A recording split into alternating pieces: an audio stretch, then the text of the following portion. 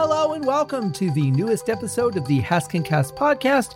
I am your host, Scott Haskin, and I'm here with another fantastic guest this week. There are not a lot of people that I would be willing to get up at 4:30 in the morning to talk to. That's not true. I probably would talk to just about anybody, but in this case, I was happy to do it.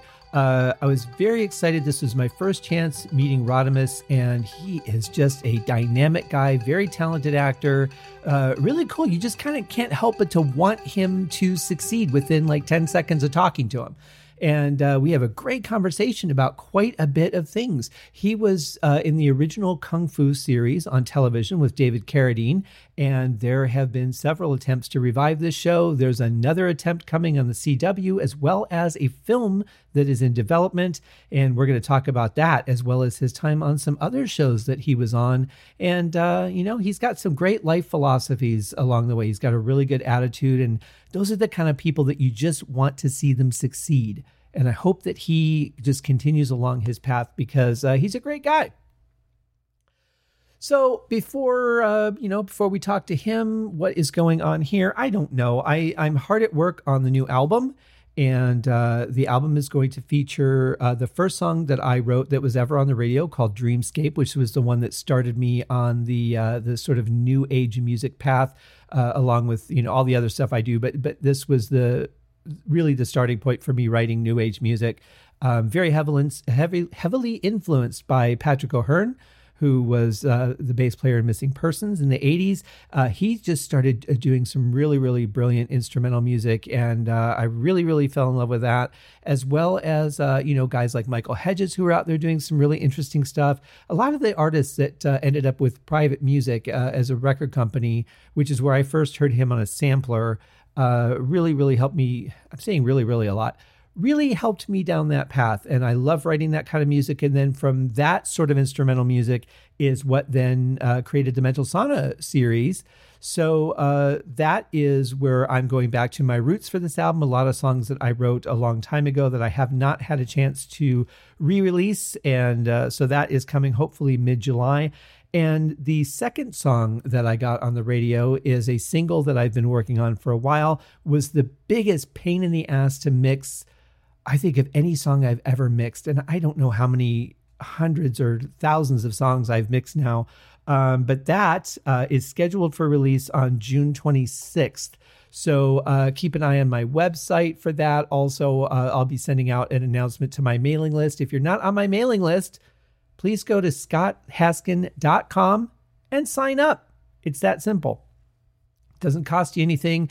I don't even send out a newsletter once a month. I mean to, I want to, and then I'll go, oh, wow, that was 3 months ago that I sent out my last newsletter. So it's not like you're going to get a whole ton of content from me. But when things are happening that are vital, like new releases or, big deals, those things I will send out an email blast for. Apart from that, I'm pretty much going to leave you alone. You're more than welcome to go to the website at scotthaskin.com and peruse around. There's music, there's links to my books, there's, stuff about the podcast, all kinds of stuff there. It's a veritable carnival of my creative history. So that's pretty much what's going on here. Single album. Book is still being worked on in the background, which I'm very excited about. We're still hoping for the end of the year. Although that is somewhat tentative just because of the amount of projects that we're doing. I am very excited, though. Very excited to bring you my guest. And I hope you guys enjoyed last week's show where I had the pleasure of interviewing Loretta Swit. I know we didn't even get to talk about MASH, which was something that I had a few questions on. I was curious, but she did say she'd come back on the show, and I'm very excited about that. The thing is that an hour seems like a long time. And when I'm at the beginning of a show, I'm like, okay, well, we'll see how the conversation goes. Most of the people I know, and I'm like, I'm sure it'll go fine. And the hour goes so fast, and sometimes it turns into 2 hours or 2.5 hours. But with a lot of the people that I work with through their publicists, it's going to be a scheduled amount of time. So I may only get a half hour or an hour with somebody. And, you want to be respectful. I could have talked to Loretta for probably a whole day. And that would have been fine. But anyway, she'll be coming back on the show at some point, and I'm really looking forward to that. But for now, I'm looking forward to you guys sitting in on my conversation with Radames Pera. But first, course, we have to do this first. Let's hear a word from our sponsor. MJ&J Farms would like to invite you to experience the power of full-spectrum CBD oil. MJ&J Farms sells high-quality, organic, full-spectrum CBD oil tincture. Our oil comes from high-quality hemp plants grown in northern Arizona. We're a small family farm, and we put our hearts into growing a quality product. We did everything by hand: planting, growing, harvesting, and milling. We were involved in every step of production, so we can guarantee the quality of our product. We chose to mix our extract with organic cold-pressed hemp seed oil, grown and processed in Oregon. Once we had harvested our plants, we worked with local Arizona companies to create our CBD extract, and then to turn that extract into our full-spectrum CBD oil tincture. Our product is 100% American-made. Visit our website, mjjfarms.com, to get more information on the benefits of full-spectrum CBD oil, or to find out how you can speak with us directly to get all of your questions answered. MJ&J Farms. Quality from soil to oil.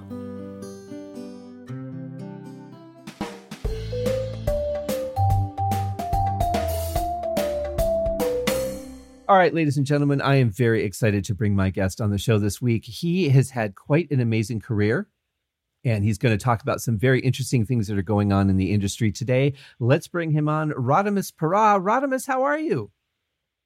I'm very well, thank you. It's an honor to be here on your show. Well, thank you very much. I really appreciate that. You know, it's interesting because when I bring a guest on, most of the guests are people that I know or have known for a while or have a history with. And just talking to you before the show, I'm a big fan of you already. Aw, that's very nice of you to say. Thank you. Sure. You have a great attitude on things. I'm really looking forward to getting into some of these things. But one of the things that we're here to talk about is to get your take on the revival of the Kung Fu series. What do you think it is that people find so endearing that they've tried to bring this back several times in both movie and television form?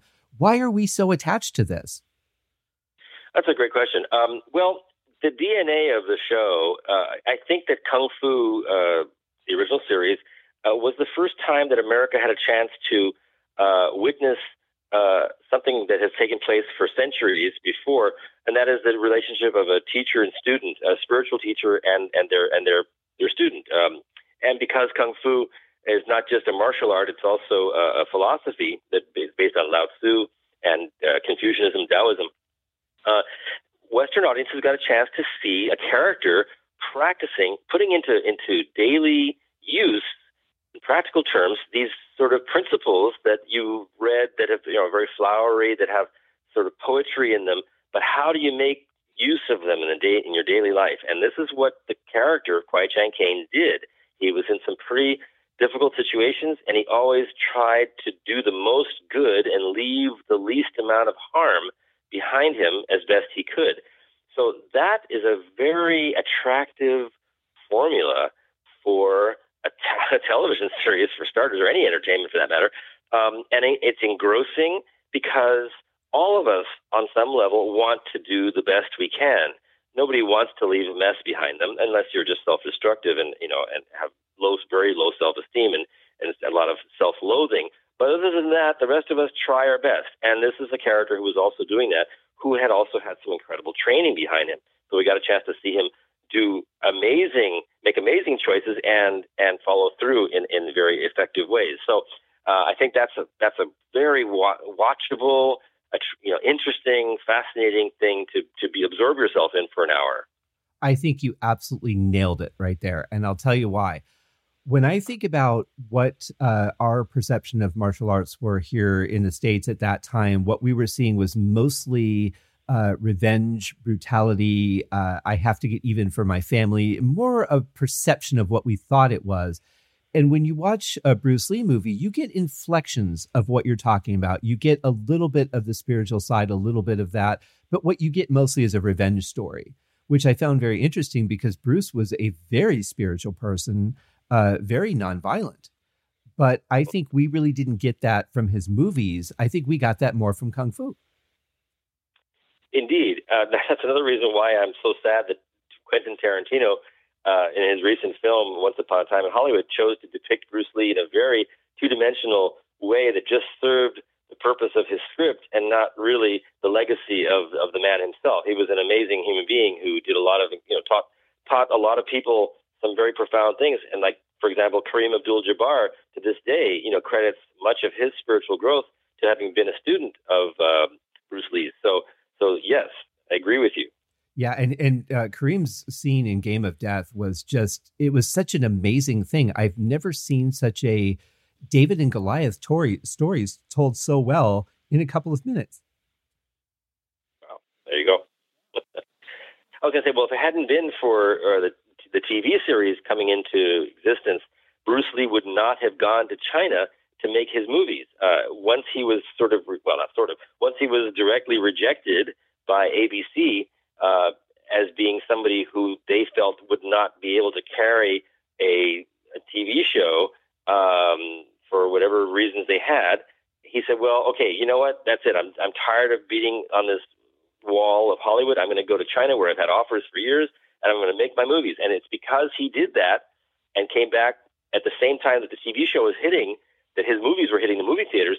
That 1-2 punch, no pun intended, was what created the whole Kung Fu craze. And it was started by, this simple story of this Shaolin priest walking the West. I think David Carradine was such a great choice for that. I don't know who else had been considered for the role, but he just has a very zen way about him in this show that really made him perfect for that character. What was your feeling when you were on set shooting? Now, of course, you're playing the young version of him, so you're not working directly with him in the scenes, but certainly you had spent time with him. Oh, yes.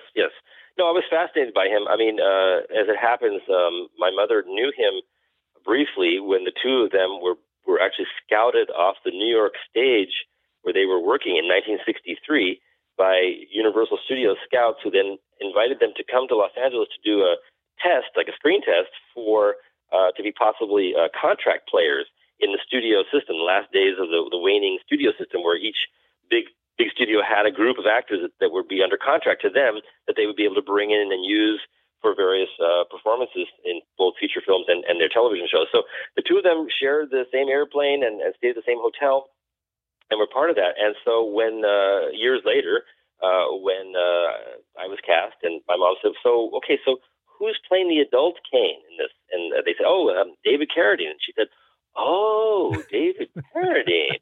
And they went, oh, do you know David? And she said, I know where he lives.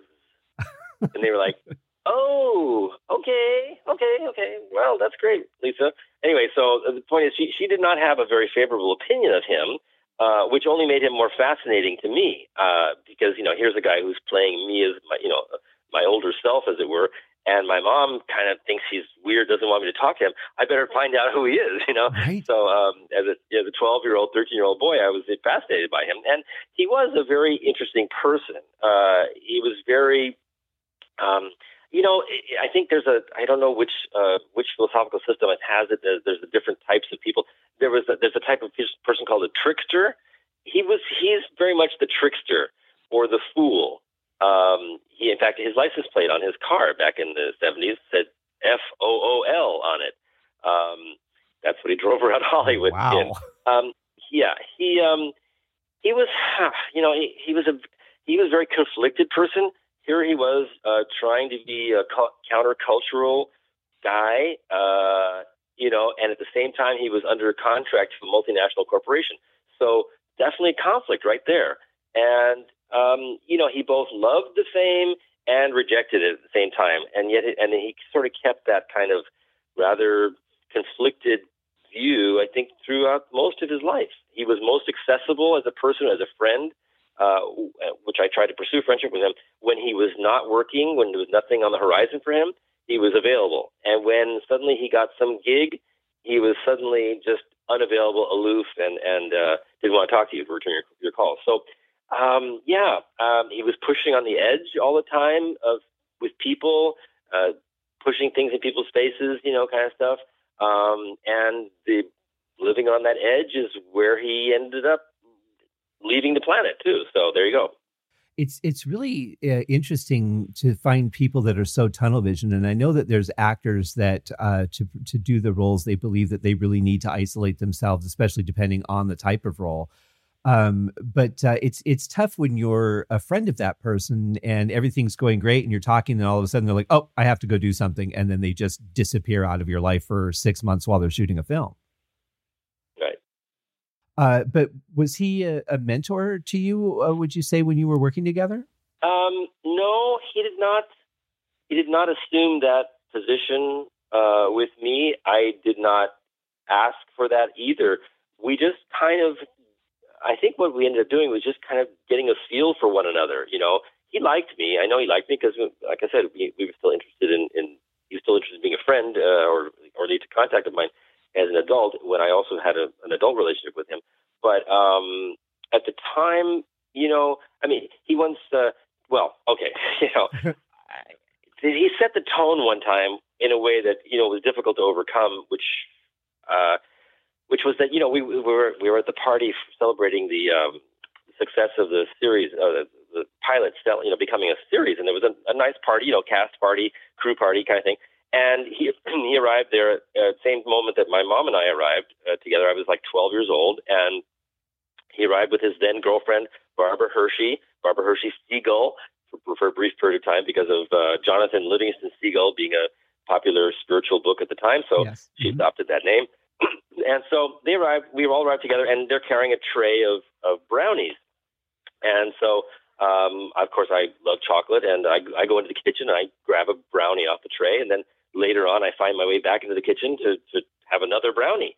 What was not told to me, because he was there, gave me my first one, was that these were marijuana brownies, and he didn't tell me that until the end of the evening. So I did not know what was happening to me that night. I was fortunately found my way over to a pinball machine at the house of this wealthy Playboy type guy whose house was party was at. And if it hadn't been for that pinball machine and me having an interest in pinball at the time, I would probably not have known what to do with myself.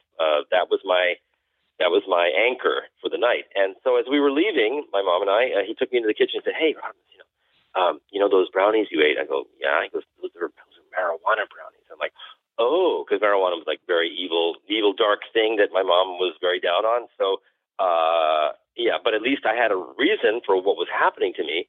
And I didn't tell my mom, of course. It was our secret, but it's just not something you want to do to a 12-year-old kid without, at all, and then to not tell me what was happening, to not give me my choice. He didn't give me a choice. And that's kind of, it's a little bit too playing with other people's lives in a sort of an uncaring, irresponsible way. And he had a lot of that. So. Yeah, that's almost kind of a get in the back of the rickety van, there's a shiny new bike in it feel to it. And as somebody that you're going to be working with, that's not a good way to start a relationship, but I'm glad that things came together after that. Well, they did. I mean, we had lunch one time on location, and he was eating his macrobiotic food, and he didn't know that I actually was raised in macrobiotics. So he was going to try to fool me again, and he offered me an umeboshi. And an umeboshi is a Japanese salt plum. It looks like a little piece of moist dried fruit, but when you put it in your mouth, it's like incredibly salty. Ooh. So he said, "Here, try this." And I said, "Oh, umeboshi, no thanks." And he was like, "Oh, this kid knows what umeboshi is. Okay, okay. There's more to him than I guess I can only fool him once. I guess Right. I had a similar experience the first time that I went to a sushi restaurant. One of my friends that I went with, I looked down at the plate and I said, "Hey, what is this little green glob?" And they said, "Oh, that's wasabi." And I said, "Oh, okay." And they said, you just take that and you pop it in your mouth." Oh no! Oh dear, that's terrible. I'm pretty sensitive to heat and real spicy things. I'm not a huge fan of them. I'm pretty sure I saw through time that day. It was a little potent for what I was expecting. Yeah, you had your sinuses cleaned out pretty well. I did, yes. So I could understand that. I'm glad that you were able to avoid that. But who perpetrated that? Someone who worked there, or people you were with at the restaurant? No, it was my friend that I went to lunch with. I see. And have you remained friends with that person? Surprisingly, yes. Oh, well, good. Yeah. It's one thing when people do something to be mean, and I know she didn't mean to be mean. It was all in good fun, but it was kind of mean. Yeah, it is. So they've tried to revive this show. There was another run, I think, in the 90s, and now they're reviving it again. The CW is bringing Kung Fu back as a show, and there's also talk of a movie being in development. So it seems like there's some part of this, and I think you're right on the spirituality side of it, but we're just not ready to let this go. Do you feel like this is the time for it? Well, yes. I mean, I don't think there ever isn't a time when you need some guidelines for how to wade your way through the difficulties and challenges of life. I think that kind of advice is always useful. The Kung Fu gave rise to that relationship of the master and student. It was then brought to life again a few years later by George Lucas when he released Star Wars, and the relationship between Luke Skywalker and Obi-Wan Kenobi, and then eventually with Yoda. As it happens, George Lucas lived 3 doors down from me while I was starring in Kung Fu. Oh, wow! While he was writing the script for Star Wars. So I'm certain that he was a fan of Kung Fu, because if you look at the fact that the character's named Luke Skywalker, the guy who played Master Po was Key Luke and Grasshopper Skywalker. There's just a lot of parallels there, and the fact that his landlord, the person who owned the house that he was renting a section of, is like a duplex or triplex, was a very good friend of my mom's and mine, would always come over and visit with us 3 doors down and hang out and talk and stuff, and then go back. And he's a talkie kind of landlord owner, and his tenant was George Lucas and his wife Marcia. So anyway, I know there's a connection there. And then of course the Karate Kid came after that, and then now of course the Kung Fu Panda films, which by the way, the character Kung Fu Panda, his name is Po, right? Right. So there's definitely a DNA through line that started with the original show. So now is never a bad time to reintroduce these thoughts, these ways of being. I certainly hope that somehow these new characters that they're developing will use the formula of reflecting on the kernels of wisdom to inform you before making a tough decision about something you have to do that seems inevitable in front of you, that life is presenting a circumstance. And how do you wade your way? How do you act with the least amount of harm? How do you avoid causing a bigger problem? How do you get through it? And with some wisdom, and this is why that formula is so powerful. So I just hope that they carry that forward.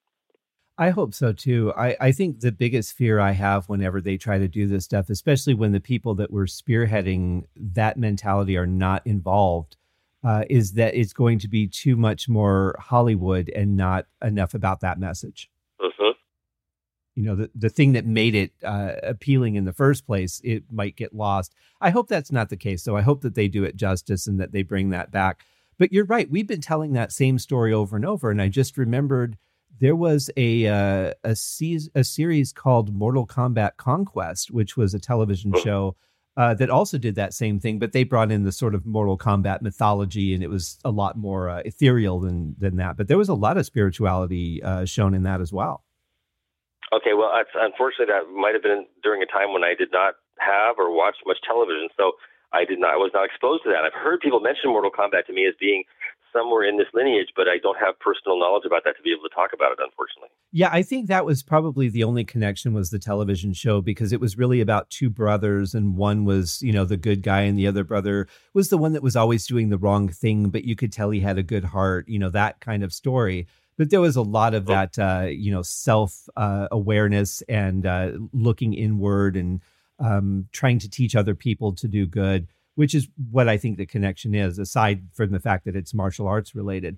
But When I was studying martial arts, I studied a little bit of Taekwondo, but I did a lot of Aikido, which is much more about, internal. And I really find that fascinating about martial arts. And if you look at a lot of Bruce Lee's quotes, they really reflect that, even though, like I said, his movies don't. But when you were on set, was that just the story, or was the set run that way, where it was really about that same kind of let's support each other, let's be there for each other, let's see what good we can do, or was it really just filming a television show? Well, every producer and star of a show has the ability to, whether they exercise it or not, to influence the tone of the set. How does it feel on the set? And Carradine did not play a proactive role, per se, in fostering that. He would just show up, oftentimes not having slept the night before or not having bathed, but always knowing his lines. He never held up production on that account.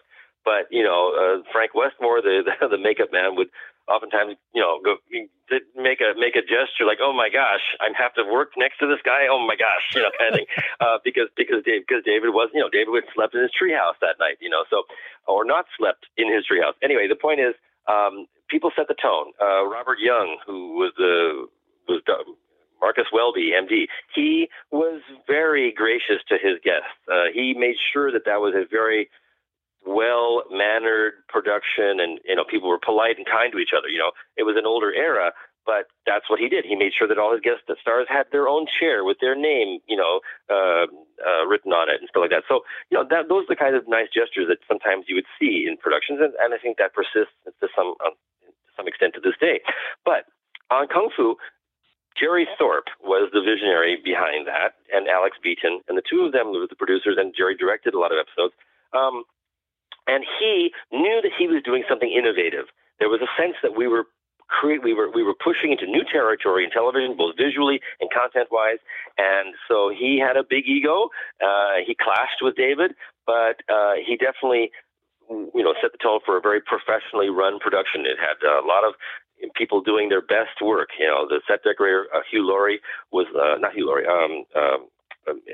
His first name I don't remember, but Laurier goes back to the history of Hollywood. The guy was an amazing set designer, art director, and he did incredible work on the show. So there was it was like an experimental laboratory, but like you said, it was in fact another production which had a tight schedule, tight budget, and we had to get things done. It was Warner Brothers, it was a mill, but we were doing groundbreaking work at the same time within the limitations given to us by budget and time. So yes, both things were going on. David would do things like if a tour group came through, because Warner Brothers did VIP tours, not like Universal Studios with a tram, but small groups of people would come by, and David would mock them. He would do really weird things sometimes when they came by, like relieve himself in their direction. Okay, things like that. So these are things that he did to just kind of thumb his nose at the stardom that was handed to him on a silver platter. And I just don't think he took responsibility for it as best he could have. That's my opinion. That's interesting. And it is tough because you have so many things going on and you want to focus on certain things. Other people want you to focus on other things. But I think if the energy or the focus on set is in that direction, then that's going to show in the work as well. That's going to carry over to the mood that you're in when you go to record a scene or something. Right. Oh, absolutely. And then that will be felt by the audience. Absolutely. And Michael Landon was like that on Little House, too. I mean, he definitely, demanded and got the best out of his people. And the same thing with Jerry Thorpe on the set of Kung Fu, definitely. Now, I find this interesting because if I understand the story right, and please correct me if I'm wrong, with this new television revival on the CW, they have not shot the pilot, but they have gone ahead and greenlit a season based on the script alone. Right. I think they're going to shoot the pilot. I think it'll be like the first episode, like an hour and a half episode, which will be effectively the pilot. But rather than other shows that put a pilot out to see what the reaction is before they commit to a series, in this case, the CW has gone ahead, like you said, and greenlighted an entire season. Whether I don't know how many episodes it's going to be, But they've gone ahead and done that instead of originally what they were going to do, which was just to run a pilot and see what people's reaction was. So they've gone past that. Yes, there's going to be a pilot and a first season automatically. Now, do you know if this was because of the delays in production because of the coronavirus, or was this just something that they would do? I can't answer that with any authority. My guess is only a guess that because of the possible challenges with there being an all Asian cast, which is what this mostly is, that they would probably be in a better position financially to produce a series and try to get the advertising dollars out of a series of 1 hour episodes than just committing all the production costs to a pilot and hiring actors and everything else, and putting them under contract for a pilot, rather than I think it was just maybe a better use of resources to do an entire season, and then that way it has a possibility of being renewed. But at least then they've made more money on it by doing several hours instead of just 1 hour and a half thing. So, but again, that's purely conjecture on my part. Oh, understandable. But I could see that strategy.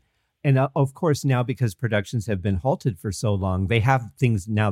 We've got to get something going for when the season starts. But isn't that kind of playing it a little bit dangerously because you're not really getting to see the chemistry of the actors that you've chosen? I mean, that's part of why you do a pilot. Well, yeah, good point. Maybe they feel like they have a good ensemble already together. Again, I don't know the intricacies of that on a business level or a creative level. But there's definitely been some buzz about that. I think that with superheroes and all these various these whole family trees of superheroes that exist now, I think it makes sense to bring back a character that had some real cachet and that does has persisted in the culture. But how are they going to work in the term grasshopper? I don't know. How they're going to have scenes of a flashback nature where a student is being put in their place in a healthy way to learn what they need to learn. I mean, this character only goes in the modern show, the new series. This character only goes to China and studies at a Shaolin monastery for 3 years. She goes there. She meets a female master and has a relationship, this teacher-student relationship with her for 3 years, and then leaves China, goes back to San Francisco, to Chinatown with her family, and apparently her master is killed, and she seeks revenge on her master's killers, which is not, well, the only thing in common with the original series there is that her master is killed. That's it. Right. The rest is completely made of whole cloth for this new story. So, like I said, I really hope they can pull it off and bring in some of those mystical elements, because otherwise they're going to lose all the people who love the original show. Yeah, that's kind of my the line that I'm walking with it too. I certainly will give it a chance, and I want to be very open-minded, but it's hard not to be a little bit skeptical when it seems like most things that are rebooted do not have the original spirit, which is interesting because that's what made it popular. So why wouldn't you use the thing that made it popular as the anchor? Well, exactly. So, I had a very beautiful organic sequel concept that I actually have registered as a screenplay. I did not try to shop it. I tried to approach the original creator of the show, who said, nope, I don't want to hear it because I don't want to get involved in any lawsuits with you. I'm like, oh, okay, Ed, no problem. Wow. I have developed the character of Kwai Chang Caine into the future. Like, what would happen to him if, and meaning the future of his life, not in the future meaning like the legend continues where he's his own grandson. I'm talking about in the West, what happens to Caine a few years later? What would his life be like? And I have a very interesting premise, and I think would make a fascinating either one-off movie or series. There's a built-in possibility for a series with this concept that I came up with, and that to me would make much more sense to do a reboot of. Of course, I'm not revealing the story details because I don't want to, right. But that's no one consulted me. I wish they would have. I could have given them some gold. Especially being the only remaining person that was involved with the original series. Right. Now, I have to ask you about this because being that my name is Scott, I have heard so many times over the course of my life, beam me up, Scotty, which one out of about every 1,000 times I hear it is funny. You have had a connection to the phrase grasshopper for so long. Is that something that you still smile when people reference it? Or are you like, oh my God, if I hear that one more time? Well, yeah, that's a great question. I will be honest with you and tell you there was a long period of my life where I did roll my eyes. But then I realized as I got older and wiser and more compassionate person that this was a moment for those people to enjoy, Mm-hmm. and why would I want to, put a wet cloth on their amusement and enjoyment? So if they were getting a kick out of it, no pun intended, then why not let them, put their hand out and say, "Hey, snatch the pebble from my hand." I define people who I meet into two categories by how they behave around that when they find out about that part of my past. And those who immediately go to put their hand out and have me snatch the pebble are people who I consider to be less able to put themselves in another person's shoes. Mm-hmm. And those who don't do that, who just say, "Oh, how cool that you were that in that show. That was such a great show," are people who I find are able to realize that even if they might be thrilled by the fact that they're meeting somebody who's on this show that they like, they are not exploiting that moment for their own personal get off, Right. kind of thing. So yeah. Well, I think the difference being is that you were on Kung Fu and I was not on Star Trek. Well, maybe that too. I mean, look, I am proud of the fact that I still hear references. I mean, I still hear people, not John. Well, Jon Stewart did it, but of course, who is his successor now in the U.S.? I can't think of his name, but I know who you're talking about. Yeah, he's got a CBS talk show. Yeah, he was a big fan of Kung Fu. He makes grasshopper and references and stuff like that on his show. There are still commercials that use that paradigm of grasshopper, you have much to learn. So it's become a free floating meme in the culture, and I get it. I love that. I think that's kind of cool. So to this day, now when I go to do autograph shows, which I've only done a very few of, and people come up and they're all excited and they wanted me to sign something. I do this for them. It's not about me being lauded and praised. It's about them having this great, fun moment that they're finally meeting somebody who they watched on TV and it was important to them.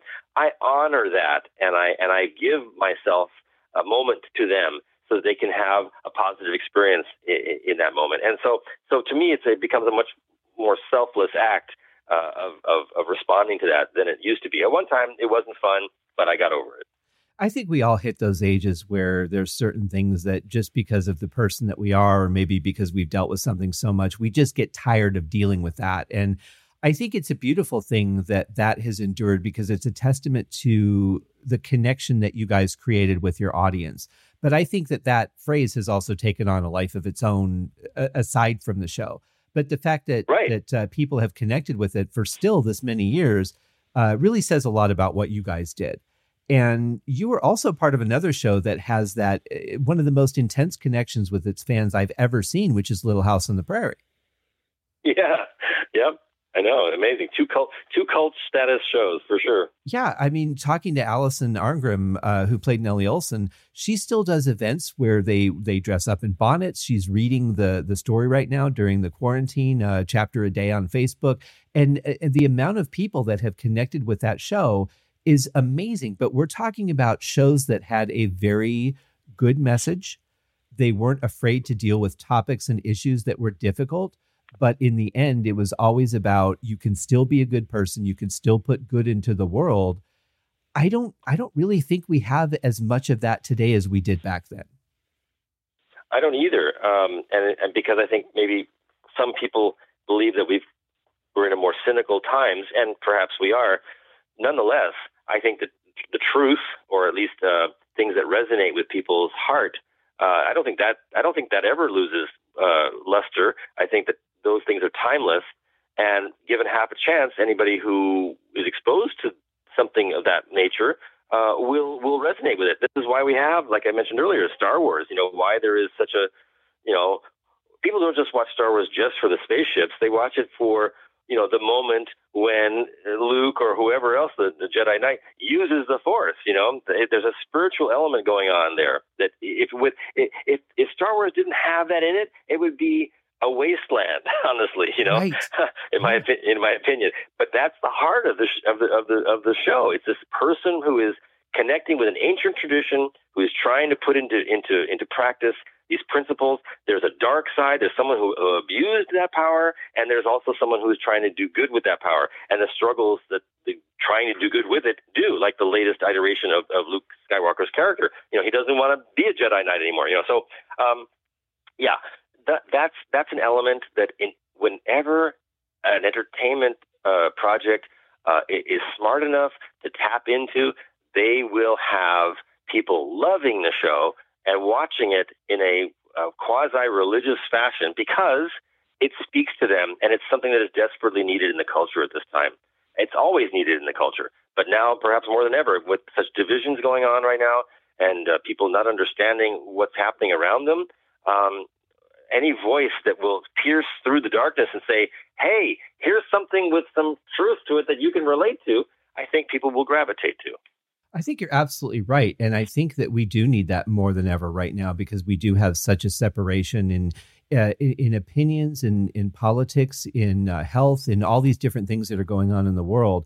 We need something to anchor to that's going to be positive. And even if we have to go back to what we grew up on to do that, it doesn't matter. I think we just need something to kind of bring some calm to all of this. But it's interesting now because we have so many things that are focused on the violence or mayhem, and they don't really have that message in them like we did back then. I think that's part of the biggest disconnection in society is because what we're being provided doesn't have that anchor anymore. I think you're right. And this is why so much of society is truly adrift at the moment. But the silver lining on that is that, when things do descend into this kind of desperate area, it means that people are going to be looking for a way out, for an anchor, for a line, for a life raft, a lifesaver. And so this will give rise to another time of focus and redefining. So this is a breakdown that needs to happen for us to rebuild things. This is how I look at it. That's why I don't see this in a horrible, terrible way. I mean, yes, horrible, terrible things are happening at the moment, but in perspective, these are the machinations of a new culture that needs to emerge on the other side, and it will inevitably emerge. There's no doubt about it. I agree with you. I'm more concerned about what it's going to take to get us there and what we have left by the time we get to that point. We have each other. We have each other. That's what's left is each other, That's very true. And I think we can rebuild anything from that. If we work together, we can do anything. That's correct. But it takes us working together to get there. Right. I want to sidestep a little bit and ask you, because you've done some guest appearances on some shows. You were on Night Gallery. Yes, a very interesting episode. I loved that show. That was a really interesting show. A couple of interesting things about that. Do you have one more question, a specific question about that? Because I can tell you a couple of things about that you might find interesting if you didn't already know. No, I didn't have a specific question. I just wondered what your experience was with that. Well, thanks. Yeah, so it was a Conrad Aiken short story called Silent Snow, Secret Snow, and it was one of the two paintings that Rod Serling presented in his Night Gallery evening broadcast. And it was about a young man who lives in Southern California, but he starts having fantasies about snow. And we don't understand why this whole fascination he has with snow. Now, this was written before we knew much about autism. And I think that maybe this character, because it is played rather ambiguously, you don't know whether he's possessed, whether he's mentally ill, or what is going on. But there's this fascinating narration by Orson Welles, which is the whole story behind how that happened. It was quite interesting. And this boy is in this, starts to just drift off into this other world of his own. And so it's very, creepy, interesting, beautiful, and at the same time. That same night, that same broadcast had another painting. And the other painting, oddly enough, this was before Kung Fu, by the way. Mm-hmm. This other painting was called The Phantom Farmhouse.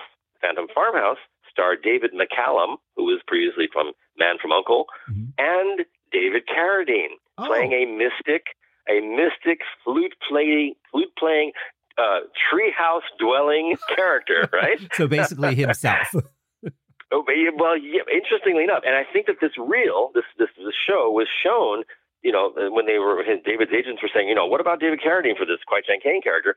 They went and screened this reel at the studio for the producers, and they're sitting there watching this. They go, wow, well, that's interesting. David is definitely somebody we should consider.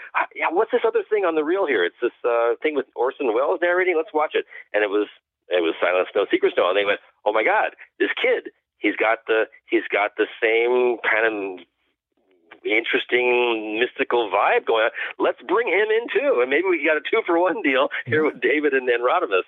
Wow. So I'm convinced that that's probably what happened. I didn't know that, or didn't put 2 and 2 together until many years later. But I believe that's kind of how I ended up getting in to read for the part. And but the narration of Silent Snow, Secret Snow was interesting because they sent the script to Orson Welles' office. They said, Mr. Welles, name your price. We really want you to do this. Let us know where we can arrange to have this recorded, blah, blah, blah. And please get back to us. They heard nothing. Heard nothing back. They went and shot the show. Gene Kearney, the producer, director, he was still hoping that he could get Orson to do it, but they heard nothing back. So they're getting close to air date, and they're finishing editing the thing, and still nothing. So they're like, oh, gosh, got to get somebody else to do the narration. And like 3 days before air date, a manila envelope arrives on Gene Kearney's desk at Universal, and inside was nothing but a reel of magnetic tape and the entire narration that Orson did gratis, because it ended up, we found out later, it was one of his favorite short stories, and he loved doing it. So they ran over to the editing suite and put it in, and they went on the air as they had originally hoped it would. I don't even know what to say. That's such a crazy thing. I mean, he knows that you've got deadlines. I love that you just did it, but, call and say, hey, I'm going to do it. Don't worry. Well, he was Orson Welles, of course. Right. Yeah. But talk about one of the greatest voices in history. I mean, he oh my gosh. Yeah. Yep. Someone recently told me that he did the trailer for the original Star Wars movie, that he did the voiceover for that. Oh, so. I didn't know that. I'll have to see if I can find that. That'd be fun to hear. Yeah. Now, I wanted to ask you, when you were on Kung Fu, did they shave your head, or was that a headpiece? Yeah. Well, so the pilot, which we really didn't know if it was going to be a series. It was just supposed to be a standalone movie. In fact, I wasn't even told it was going to be a pilot. I just thought it was a movie of the week. Mm-hmm. In the script, there is a scene where the boy, after he's accepted into the monastery, he has his head shaved by another monk on camera. So I actually had to be in character and have my hair shaved off for the first time in my life at that age, 11 and a half years old, 12 years old. And there you have it. Now, the first season, I said, no way, no how, because I had to go back to school, right, with a bald head. Now, in 1972, there were only 2 different types of kids with bald heads. One who were unfortunately recovering or suffering from cancer, and the other ones had a bad case of head lice. Right? Right. Yeah. So I was in the third category, star of a hit television show. So by the first season, I said no, and I wore the skull cap, which was very, very uncomfortable. It caused a lot of, it was painful. I couldn't turn my neck. I acted very stiffly as a result of it. And so by the second season, they convinced me, hey, Radames, your performance will be so much more naturalistic if you just shave your head again. I'm like, I don't want to do that. They go, but it'll be really good for you. And I'm like, okay, I'll do it. Of course, they were saving themselves 2 hours of my time on the set, which is that when you're a child actor, you can only be on the set for 8 hours. So 2 hours in makeup, 3 hours of school, 1 hour for lunch. That leaves them with 2 hours to be able to use me that day. Mm-hmm. Well, by having me shave my head, they gained back 2 hours. So they had me for 4 hours instead of just 2. So that was good for production. It was unfortunately not so great to be in 8th grade with a bald head, because all the kids in 1974, all the kids, or 73, 74, had shoulder. All the boys had shoulder-length hair. They were all, skateboarding and BMXing and stuff like that. And here I was with a shaved head. So that was really a dismal year of my life. I went to public school when I wasn't shooting. I only would work 1 or 2 days a week, and then I would go back to public school. And of course, gangs, the Crips and the Bloods, and they were all starting up around then, in the early 70s. And so there were a lot of young, junior high school boys who wanted to show their worth.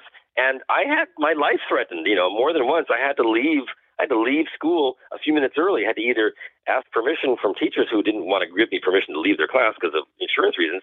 I had to just basically run out of the class and hightail it up to the bus, the public transportation, so I could get across Hollywood back home before the bully of the school was out there, gunning for me. So that was not a fun time. So by the third season, I was said, nope, I'm not going to shave it again, and I wore a skull cap for the third season. Yeah, I can't blame you. That had to be, I mean, it's such a difficult age anyway with social aspects and trying to figure out who you are and how you fit into the world and all that. And then, switching from school to going and working at that age, which a lot of people don't have that discipline. Man, that's not fun. I'm glad you found some ways to get through that. Well, it was not easy. Really. I mean, if it hadn't been for my love of filmmaking and going to the Barnesville Junior Arts Center and picking up a Super 8 camera a couple of days a week and making my own little short films, I don't know what else I would have done to really get through that. Now, of course, maybe listening to Supertramp, I think at that point really helped me a lot. Yes. And escaping into music. I really, really loved some of that real transportive album rock stuff, Pink Floyd and things like that. Those were headphones on, and I am in another peaceful, cool world where I don't have to deal with the pressures that my mom is putting on me, that my career is putting on me, that my peers are putting on me. So that was part of my escape. Yeah, and what a great time in music that was. Oh my gosh, yes. Yeah. I just have a couple more questions for you. What was your experience on Family Affair? That was one of my favorite shows growing up. Yeah, that was a fun show. Well, I'm still friends with Johnny Whitaker to this day. Of course, Anissa Jones, unfortunately, met an early tragic death from drugs. But working on the show was Kathy Garver. Last 4th of July, I was with Kathy Garver and some other friends. Yeah, so hanging out with her at Darby Hinton's house, actually, for the 4th of July. That was a lot of fun. It was the last time I was in the U.S. It was a year ago. It was fun because it was one of the first TV shows I did. It was like in the first handful of TV things I did after my first movie. And I got to work with other kids who were, these guys were stars. I was just a guest star on their show, so I didn't have a sense of any accomplishment of mine. I was very grateful that they were so nice to me and had me on their show. So it was fun. Being a kid, when you're a young kid in the business, it's fun because you don't have the pressures of a career. You are just going on interviews and doing your best. And then if you get a job and you get all this approval from adults, and it feels great. It's a fun thing to do. It's not necessarily the most accurate way to have a childhood experience because you're having to objectify being a child for the purposes of performance, which because it has its own dark side. You don't really get to enjoy living as a child subjectively. It's a very objective experience at that point, which can cause its own issues.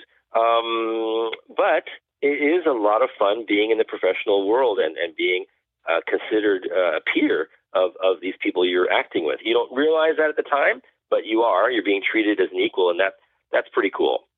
Yeah, and I love that you just were a guest on their show, but you guys really built a bond to be in touch all these years. It was a little more than just being a guest.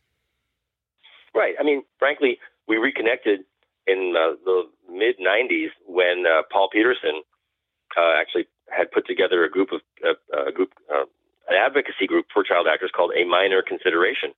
And he was dedicated to being available, having a group of people available to other child actors who might be struggling with their situation, who were either being exploited by their parents, which happens quite a lot even to this day, or who were just not able to emotionally handle it and were succumbing to the pressures, of which there are many. Even though, like I said, it seemed like a fun experience, the fact is you're a kid and you're on a set with money rolling through the camera and time. And when you make a mistake on the set of a film, if you flub a line, a big red light goes off, a buzzer goes off, someone yells, cut, and 100 people are staring at you saying, can you do it better next time, kind of thing. And that's a lot of pressure on a young person. That's not something that any young person should feel. I mean, we've got pressures in school to, do our book reports, but you don't have a bunch of adults like breathing down your neck, if you make a mistake. And that's that's a lot of pressure. But again, it's compensated for by all the attention and things and then all of a sudden, like what happens with every former child actor, you're no longer a kid. And guess what? Hollywood is essentially done with you because of typecasting. Mm-hmm. When you're not a kid, you're not a kid anymore. So, hey, we don't have any work for you. Well, that's a really weird thing to sort of have to figure out on your own, that's what's happening. You don't smell like Limburger cheese. You don't know why you're not getting the roles you used to get. Well, it's because you're not a kid anymore, and you're not even going. Well, you're not going for the kid roles, of course. That would be kind of silly. But I mean, you're going for adult roles, and they don't want to see you because you were a child actor. It's very weird. Mm-hmm. So when all the attention stops and all of the lights go down, and you paid your dues, you're top of your game, but no one wants you. Oof. That's a really weird form of rejection to have to navigate your way through and not lose your mind, lose your sanity. Sure. Because it's very weird. It's very, and there's no guidebooks for it.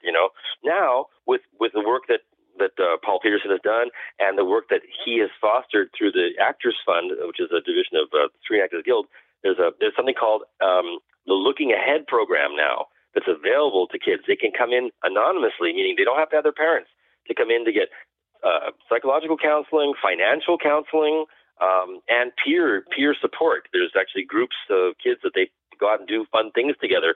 That didn't exist in my day. That exists now, but you still have to have a parent who is at least willing to drive you there to access that. And if the parent is in some way exploiting that kid, they will do whatever they can to keep that kid from having access to their peers, to be able to compare notes and talk about what their experiences are. So there's still two camps, going on simultaneously in the world, but at least there is this other things available now that wasn't before. So we were all on our own as child actors, unless we had really good parents or really good friends or, the whole family that could support us and see if we were still happy. Did we still want to keep doing this, or were we tired of it? Were we not enjoying it anymore? And unless you have a parent who's that aware, then you're going to have a kid who's going to go through some difficult times, as I did, So. Sure. And if they don't know the business, if they just happen to be the parent of a child who, got caught in someone's eye, then they aren't going to be that kind of help. But was there no agent or publicist or somebody on set to counsel or guide your career? They just really just left you to nothing? Unfortunately, yes, because, it's whose jurisdiction is that, Yeah. Who's willing to cross the line of being a makeup person or a wardrobe person or a producer who is basically trying to get their stuff done, and you're, as long as you show up and you on time and you know your lines, that's all they really want from you, and you perform. You jump through the hoops and you cry on cue and whatever it is they want from you. It's not incumbent on them to look out for your welfare. There is a teacher on the set who is supposed to be looking out for the welfare, but what they're doing basically is making sure that they're not overworking the kid past the 8 hours that they're supposed to be there, that they get their proper lunch, that they get their 2 15-minute breaks. That's what they're there for. And that they get their schooling, if they have a curriculum that they're supposed to follow, they do that. As far as psychological counseling goes, unless they were a, exceptional person and they noticed that there was something going on between the parent and the kid, and maybe took it upon themselves, which would be a great risk, to risk that kind of input to a kid, because what if the kid said, well, my teacher just told me that, you should take me out to the park more often, Mom, or something, the parent would be like, fire that teacher, kind of thing. So, yeah. Movie sets, it's tenuous. You show up and you do your best, or you get fired, kind of thing. So, no, there was nothing like that at the time, unfortunately. Wow. And it certainly kind of makes it a little more understandable looking at it in that light, why so many kids did end up tragically ending their lives with drugs or something in their life, because if there was no one to guide them, this is not a normal life. Normal life is hard enough. Drew Barrymore was an alcoholic at 13, 14 years old. Okay. Yeah. So, and she was from a royalty, Hollywood royalty, a name like Barrymore. Mm-hmm. And she had to go through a very difficult gauntlet herself, and it wasn't until years later that, she sort of pulled out of it. And of course now is, very successful producer and stuff, to her credit. I mean, she's amazing, but you can count on one hand the people who made it through that gauntlet with successful adult careers. Jodie Foster, Ricky Schroeder, but he disappeared for a number of years. He was gone for 10 years. Nobody knew where Ricky Schroeder was for Right. a long time. Then he came back and did it on his own terms. But very few continue with a sort of without some big hiccup or completely disappearing from the scene. 99% of the child actors you see on TV today will probably not have adult careers. However, that is slightly changing for two reasons. One is, I mentioned before, there's more knowledge about the pitfalls, and there's also a huge publicity mill now around fame. So if you're successful as a child, you're going to be watched all the way through your growth. And if you want to take advantage of that, you can. And at back the time before cable TV and all these other shows that focused on fame and stardom, there was just nothing. It was just a precipice. And you either fell off of it or you built something else, built your own bridge to something else, which is what I did in my 20s. I started my own business, and it was very successful, doing something completely different with my life that I'm very proud of. It gave me a lot back, which was I designed home theaters and sound systems starting in 1988. Wow. Yeah, and I ended up doing like 3 homes for Johnny Depp and 2 homes for Nicolas Cage and Sharon Stone and Dwight Yoakam and Robert Downey Jr. I worked with these people in their homes and got a chance to see what it might have been like had I proceeded along the arc that I was expecting. And frankly, I think I dodged a bullet because those folks were living in a very tight bubble of and had no privacy came at a great cost, let's say, to when you're that famous, and you cannot go out in public just to go to the store or just go shopping or just without being recognized. And so you have to spend a lot of money to create privacy for yourself, and you have to have shredders on all your waste baskets because someone's going to be looking through your trash every trash night and see if there's a prescription or something there that they can go and run to the Inquirer and sell. And so, wow. What kind of a life is that? It's not easy, and God bless the people who've made it through. It's fraught with problems and challenges that people don't realize. They go, "Well, you're a star. What are you complaining about?" Yeah, but I have to go buy an island somewhere in order to have a nice beach to relax on without being pestered. Right. So everything is in perspective, and we don't, there's such a cult of personality in the world right now that if you're a star, somehow you're just like, you're a god. Well, no, you're a human being who has every bit the same amount of emotions and everything else as the rest of us, but the fame has its own price, and you definitely pay a stiff price to be in that echelon. Absolutely. And I think it's fairly safe to say that it is the tabloids, but Hollywood and that also causes that. They've glamorized being an actor to the point where people are heralded almost as gods, and right. or at least as close as we get. So it's like, I want to get popular. How do I do it? Okay, well, you do this and this and this. Oh, okay, great. Now I'm popular. I'm getting a lot of roles, but I also had to give up my life to do it. Right. It's a big trade-off. Be careful what you wish for. Yeah. I am trying to get back in the business now to support my family because it's one of my skills. And now that I'm living in France, my options are rather limited without being fluent in French. So I'm going back to getting back into acting again. But I don't need or want to be a star. I just want to be a working actor, pay my bills, and enjoy a craft that I actually do have some skill with. And now that I've retired from my other business that I did for 26 years, I have still some creativity left in me that I want to express through writing and through acting. So I'm writing my memoirs, and I'm looking for some interesting little character roles to do. And if I could do a little string of those every year, I would be super happy, and my wife would be happy, and my baby would be happy. So, well, I definitely would love to see you return to the screen. I think you're a very talented actor. I think that you have a great mindset, and I think that your energy and your focus would be something that I would welcome into any character that you would play, because those are the most enjoyable people. Oh, yeah, that is one of the nicest things to hear. Thank you so much for saying that. I really value that, and I certainly hope I get the opportunity to fulfill your interest there. Well, I'm sure you will. I feel it coming. I want to thank you so much for taking some time to come on the show. I really appreciate it. It's great to meet you. I'm really excited to see what happens to you next. Well, thanks. You have made it a pleasure, and your thoughtfulness and your interesting questions and follow-throughs have been most refreshing and enjoyable as well. So more power to you as well. Oh, thank you so much. Let's keep in touch and come back on the show when those memoirs are ready to go. Thank you. I would love to. Excellent. Well, you have a great day, and we will talk again soon, my friend. All right. Thank you again. Bye-bye. Seriously, how can you not root for this guy? He's fantastic. Very intelligent, very kind, thoughtful, talented. You know, these are the kind of people that you want to hang out with. These are the kind of people that you want in your life, and you want to see them succeed, and you want to help do whatever you can to succeed. So I hope this interview helps. I certainly had a great time, and look forward to seeing what happens to Radames next. As for you guys, thank you very much for tuning in to another episode of the Haskincast podcast. If you have any feedback, comments, questions, please feel free to write me at scott@scotthaskin.com.